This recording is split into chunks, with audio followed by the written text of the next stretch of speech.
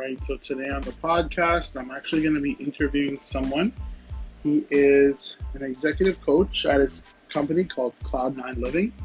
He's a two-time author, three-time founder, and a TEDx speaker. And we're going to get into how he actually got his TED Talk, what his process was like, and what exactly he means by guiding people to their Cloud9 lives. Basically helps people, get their true passion and purpose with the process. And we had a little bit of a conversation, and he's doing this exciting challenge as well about getting on many podcasts, which you'll hear about shortly as well. So enjoy the interview.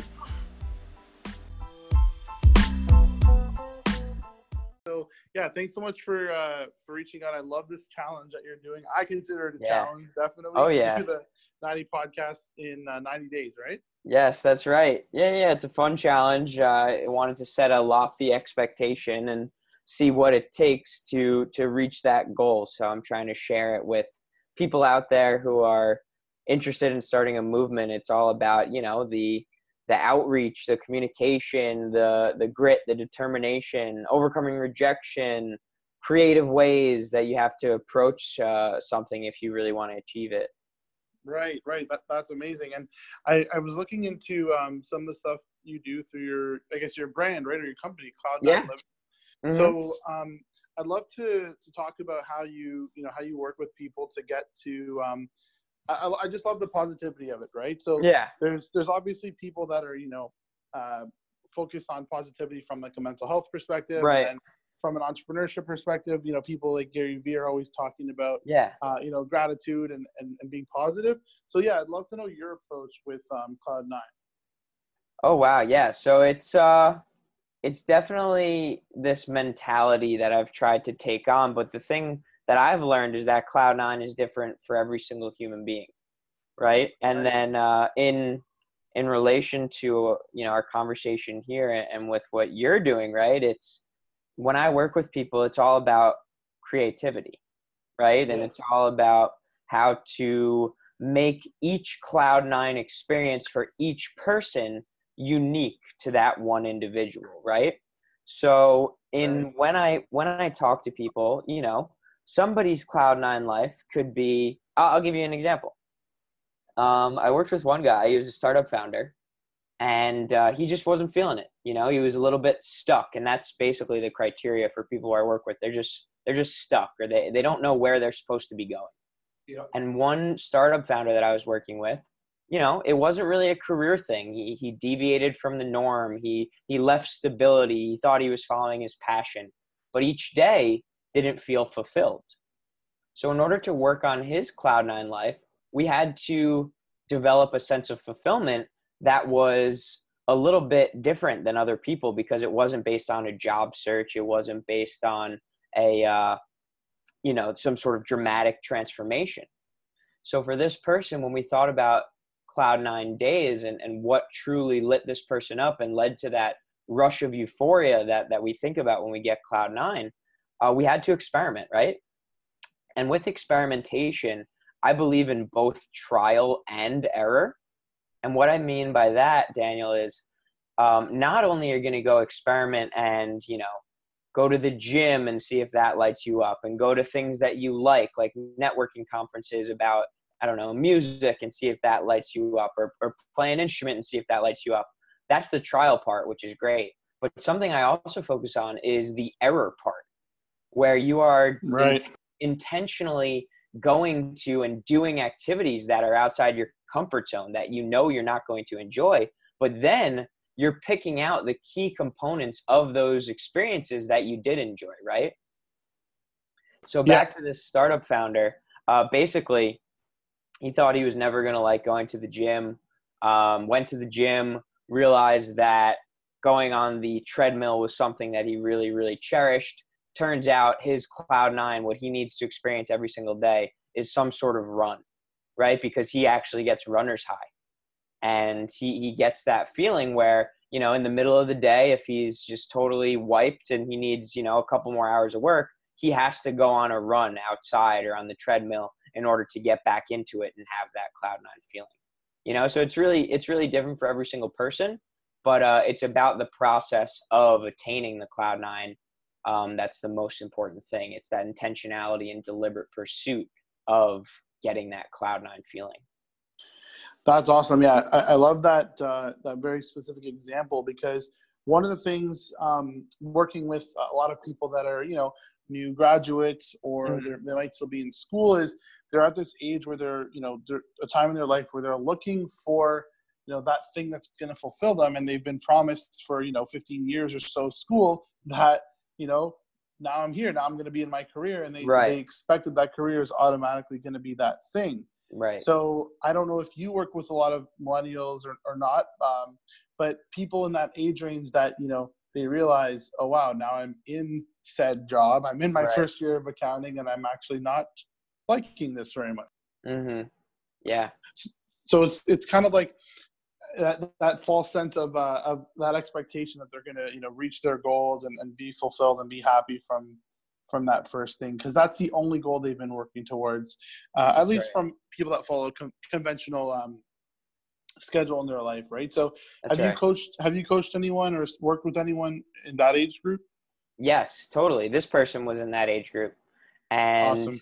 And to be quite frank, there are basically three things that come from work-related cloud nine deficiencies, for lack of a better term.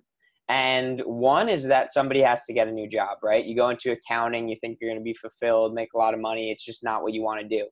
So that person ultimately probably needs to go for a new job search. So I help with that. The second option would be, okay, you need to keep that accounting job. You can't just quit and find something else. You have to support a family. You have to support yourself. You have to, pay your rent, right? So you keep that job, but then the exploration process, the trial and error, there's a little bit of a phase where you reach out to your friends and family and figure out from your key stakeholders in your life what you're best at and most passionate about.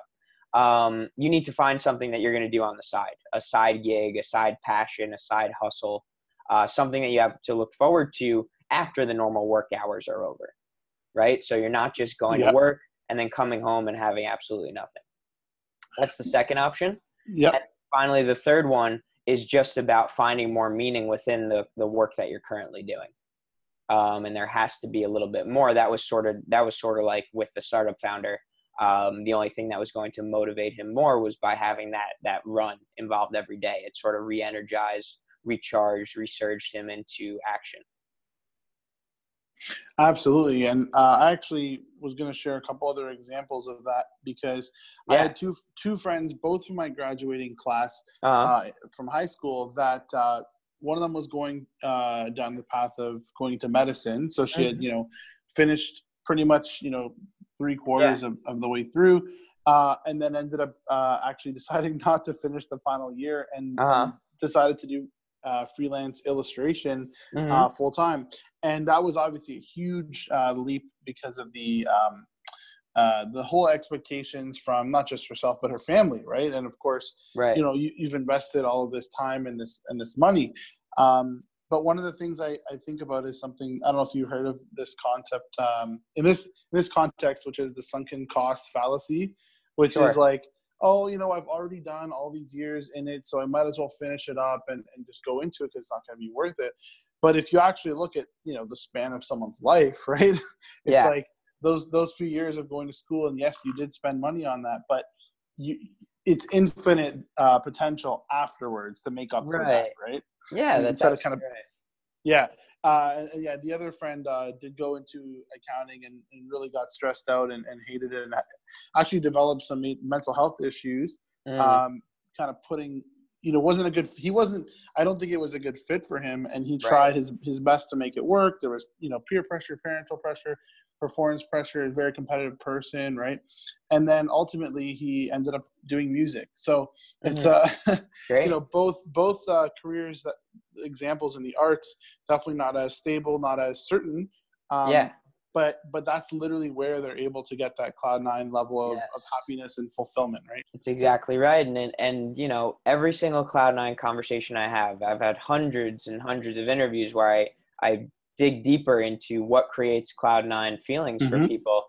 Every single one, if you boil it down, has to do with taking the more difficult path, or doing something that is more bold or courageous, or doing something that is outside of the norm, right?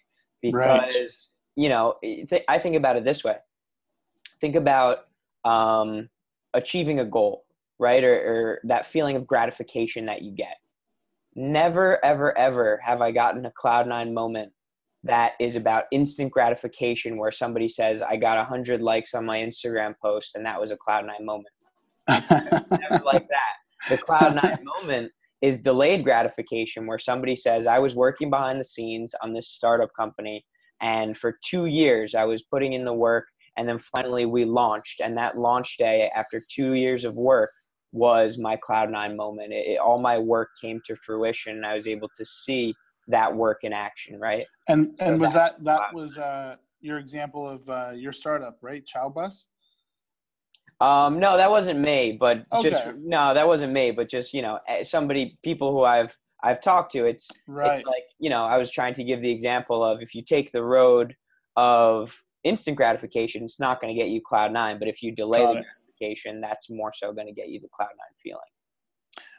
Absolutely, for sure. Yeah, I do have Yeah. a friend who's an entrepreneur who, many times she's mentioned that she doesn't want to do go for the awards and the events and speaking Mm-hmm. and stuff like that. Now she wants to save that, right? She wants to do the behind the scenes work and Yeah. really, really, really hustle and grow now, Right.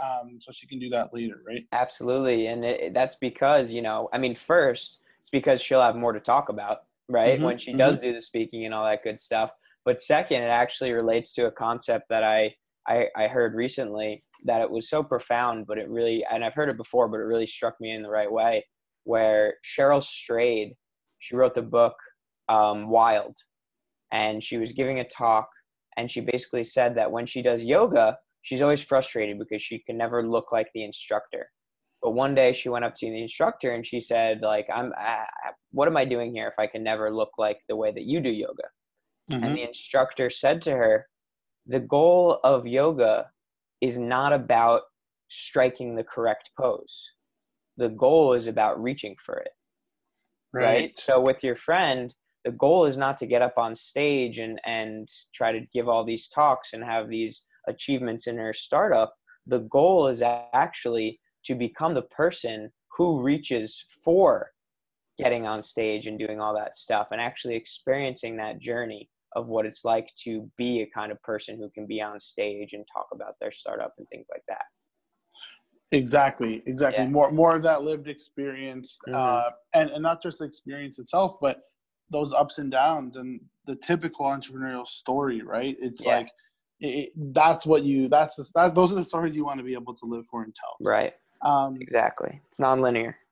Exactly. Yes, 100%.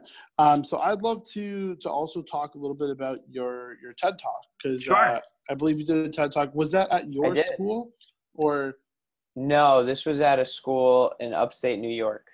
Okay, awesome. Yeah. I'm always around people that are either interested in doing a TED Talk or have recently done one. So Right. I would love if you could share your journey to that. But Absolutely. definitely tell us about your talk. But I'd Yeah. also love some tips on how people can go about or prepare their own TED Talk. Yeah. So for the implementable piece, I'd love to share with you and listeners how to actually go ahead and attain a TED Talk. Especially for the majority of people, because my story is I was a nobody. I was unknown, and I still got a TED Talk, and I'll reflect upon how I did that right now. Perfect. So basically, I see a couple of different ways of getting a TED Talk, and I like to base this conversation off of a book that came out recently called The Third Door.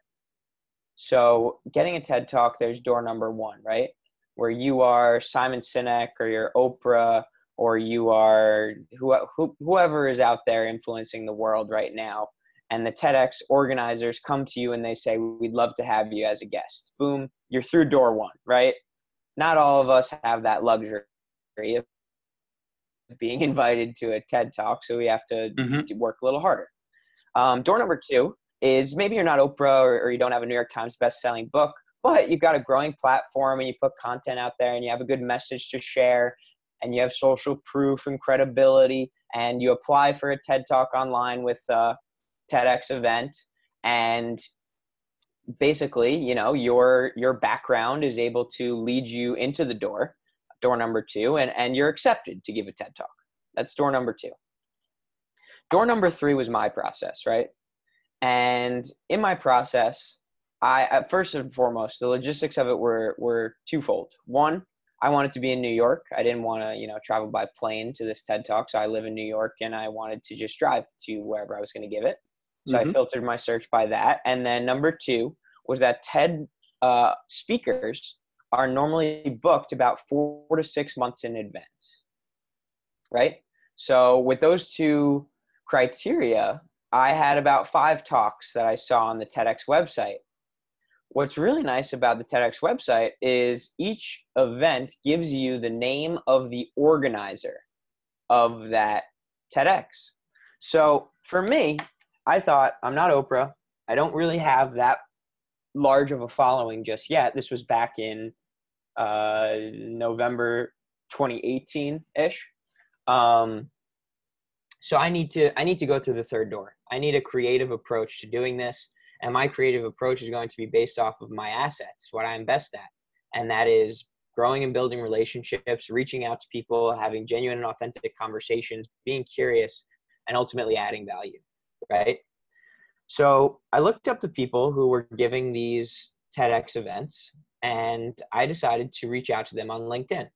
But before I reached out to them on LinkedIn, I researched these people, and I looked up, if we had any common interests. I looked up if we had any common connections. I looked up where they went to school, what they did for a living. It was sort of like a strategic modern day version of stalking this person, right? But it was all for good use, because in that research, I was also deliberately crafting a message that reached out to them in a way that wasn't just, hey, I see you're a TEDx organizer, let me speak at your event. It was more so, hey, I see you're a TEDx organizer and you've also done this and you've also done this. Well, I happen to be speaking about blah, blah, blah, blah, blah. So that was the way I got my foot in the door. I was able to relate what they did to what I did and really place an emphasis on what they were doing and how they were adding value, and then, get my foot in the door and start the conversation in that way. So, I sent 5 messages and 3 answered. Of those 3, I would say after the conversations of trying to add value and, finally asking if I could be a speaker at their event, 2 of them pushed me back to door number 2, where they said, yeah, sure, apply. I actually didn't get those 2. But then the last one, it was at TEDx Clinton Middle School, where the organizer, Sarah, and I had been chatting about how stressed kids are these days, and especially middle schoolers, and how their parents don't really know what to do, and they don't have any good literature out there. And there's homework and public speeches and exams that they have to prepare for, and they're not prepared. They're too anxious, they're too nervous, and their parents don't really know how to help. So given that I knew this information, and I knew that the event was for middle schoolers and their parents to come and listen to the speakers, I basically pitched my talk in a way that said that the value that I would add would be directed straight toward these middle schoolers and their parents. I would come to the school, I would give them books. So my first book was all about this. And that's how I got in through door number 3. Sarah didn't even push me back to door number 2. She said, I love this message so much, I'm going to invite you to be a speaker at our event.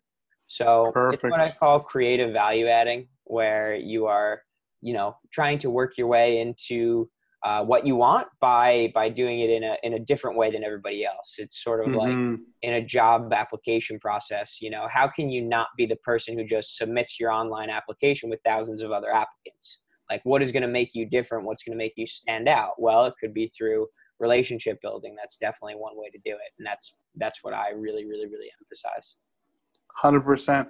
And that's awesome that you share that specific process, because as you mentioned, the same thing can apply to applying for jobs, grant applications, kind of anything you're doing, working with a partner or sponsor, and getting gigs, getting booked, right? So I think, what's really important is to be genuine and authentic. And as you mentioned, you're connecting on something.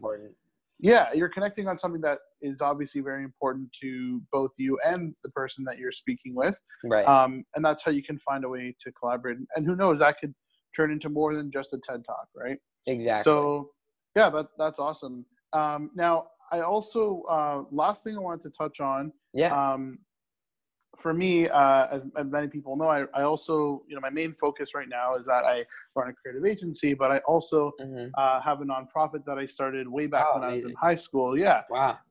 And that organization specifically now, like the second half of its lifespan over the last, 12, 13 years, is actually to help empower other young leaders to start their own initiatives, whether that Cool. be, an event, a social enterprise. So I would love to know, if you do have any tips or what your tip would be to a young leader who's looking to start something. Because I did notice as well, I'll just give anyone listening some context. Yeah. You had another presentation or keynote that you gave about the importance of service, right? That's right. And for me, that was something that I learned back in high school, and I've always, there was a motto at my school, which was to trust, to risk, to love, and to serve. Hmm. And that was kind of the catalyst for me starting this organization was a Right. service, a trip I did overseas. So yeah, Beautiful. I would love to hear your tips for any young people who are looking to start making some type of impact. Yeah. So I'll definitely give one overarching just thought, one tangible piece of advice, and one mindset piece of advice. So the overarching thought is that in anything we do, fulfillment comes from impacting others. Mm-hmm. And even if you want to make $1 billion and it's all for yourself, and you want material wealth or whatever, at the end of the day, it's all for other people. It's either for your family, or it's going to be, that's how you're going to feel the most fulfilled. Yep. Yep. So that's the importance of service. It's that we need to have something in our lives that is much greater than ourselves. We absolutely need that. And that's, but benevolence is a chapter in the Journey to Cloud9 book that's going to be coming out. And it is a key ingredient of having a Cloud9 moment is acts of benevolence, what we can do for other people, especially those who are less fortunate. So for those out there who are thinking about it, it is the number one thing you can have in your life that leads to pure and uninterrupted happiness. The mindset shift that I'd like to have for you, if you're just maybe thinking about starting an initiative, but you're not really sure, or you're scared or intimidated, or you don't know where to start, is this. I believe that the thing that drives me to do every single thing that I do is that I fear the what if so much more than I fear the what, right? So Mm-hmm.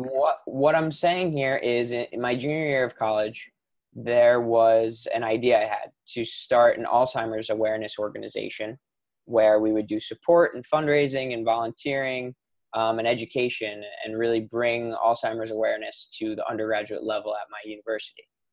I was scared. I didn't know whether I should start it. I didn't know how to start it. I'd never done it. I thought it was a lot of work. I didn't even know if there was going to be a following for it. I didn't know, who were my customers, who were my clientele. I didn't know. But the thought that kept running through my mind was this. Am I more scared of actually doing this and starting it and learning about it and figuring it out and failing and trying again? Or am I more scared to think about 5 years from now, never having started this, asking myself, what if I would have started that organization? What would have come of it? What would I have done? What kind of relationships would I have built? Who would I have helped? Yes. Right? Yes. So what scares you more? And for me, the fear of the what if always overcomes the fear of the what. So every time I have an idea, the first thing I do is just get started. I get started. And then this leads me right into the tangible piece of advice. It's for anyone out there, again, who wants to start something, and you've let that fear of the what if overcome the fear of the what, and you're ready to go. The first, entrepreneurial piece of advice I would have is to build a minimum viable product. And that is not, that's not specific to product-based companies, but it's to build a minimum viable approach, a prototype, a least work possible example of what you're going to put out there into the world. Right? So I'll go back Yes. to that Alzheimer's organization. For me, I wanted this big group that raised money and had support groups and did education and fundraising. So my minimum viable product for that was a simple meeting where I put flyers up on campus and I said, hey, I'm meeting. If you have a family member or a friend who's affected by Alzheimer's, come to this meeting. When 37 people showed up and we chatted about our Alzheimer's related stories, I knew that minimum viable product had some legs to it. Right? So whatever it Yep. is that you want to start, get started with a smaller version of it, and see if it has legs. Exactly. And obviously Yeah. in the startup world, that's called a beta test, or Yeah. even before that. And, in other areas, it's called a pilot project. And of Yeah. course, what I've always talked about with my entrepreneurship journey, some of my blog content videos, is always about actually start now, right? My whole agency, it's literally called Now Creative Group Exactly. Yeah. for a Exactly. reason. So yeah, so I think, Jordan, that's an awesome way to kind of wrap I up. do as well. Yeah. You have to I think connect, by the way. I was just on a podcast with somebody who's, I think the title is just like Start Now or Do It Now or something like that. amazing. Yeah. I will check that out. And for everyone Just get listening, started. It was just get just started. get started. Sorry. Perfect. Yeah, well, a lot of it's a huge thing. I see it very often. People overthink things or get into their head and they don't want to take action. But it's starting small, right? If you Yeah. can start small, then you can obviously eventually get that to where you want to be, and learn along the way. So for everyone who wants to hear about those other episodes, we'll include a link to Jordan's a series of podcasts, the 90 episodes he's doing. Which one will this be, Jordan? Do you know what number? This is like 76. Amazing. Okay, so Yeah, you're almost there. on the tail end. Amazing. So Right. yeah, like I said, Jordan, if you can let everyone know where they can contact you after after they listen, I will include those links. So yeah, where can we find you? Yeah, so journeytocloud9.com. That's all spelled out. journeytocloud9.com. And all I ask is that you put your name in the top bar there, and you put your email in the top bar there, and you'll get added to the list where I do updates of all things Cloud9 related, info on the book, Cloud9 moments of people describing the happiest they've ever been. And then at that website as well, you can see my own journey to 90 podcasts, find out more about me, and you can contact me there as well. Perfect. Well, thank you so much again, Jordan, for your time. And hopefully we will connect next time in New York. Yeah, absolutely, Daniel. Yeah, I'm excited for that. Thank you so much. This was great. All right. Take care. All right. You too. Bye. Bye-bye.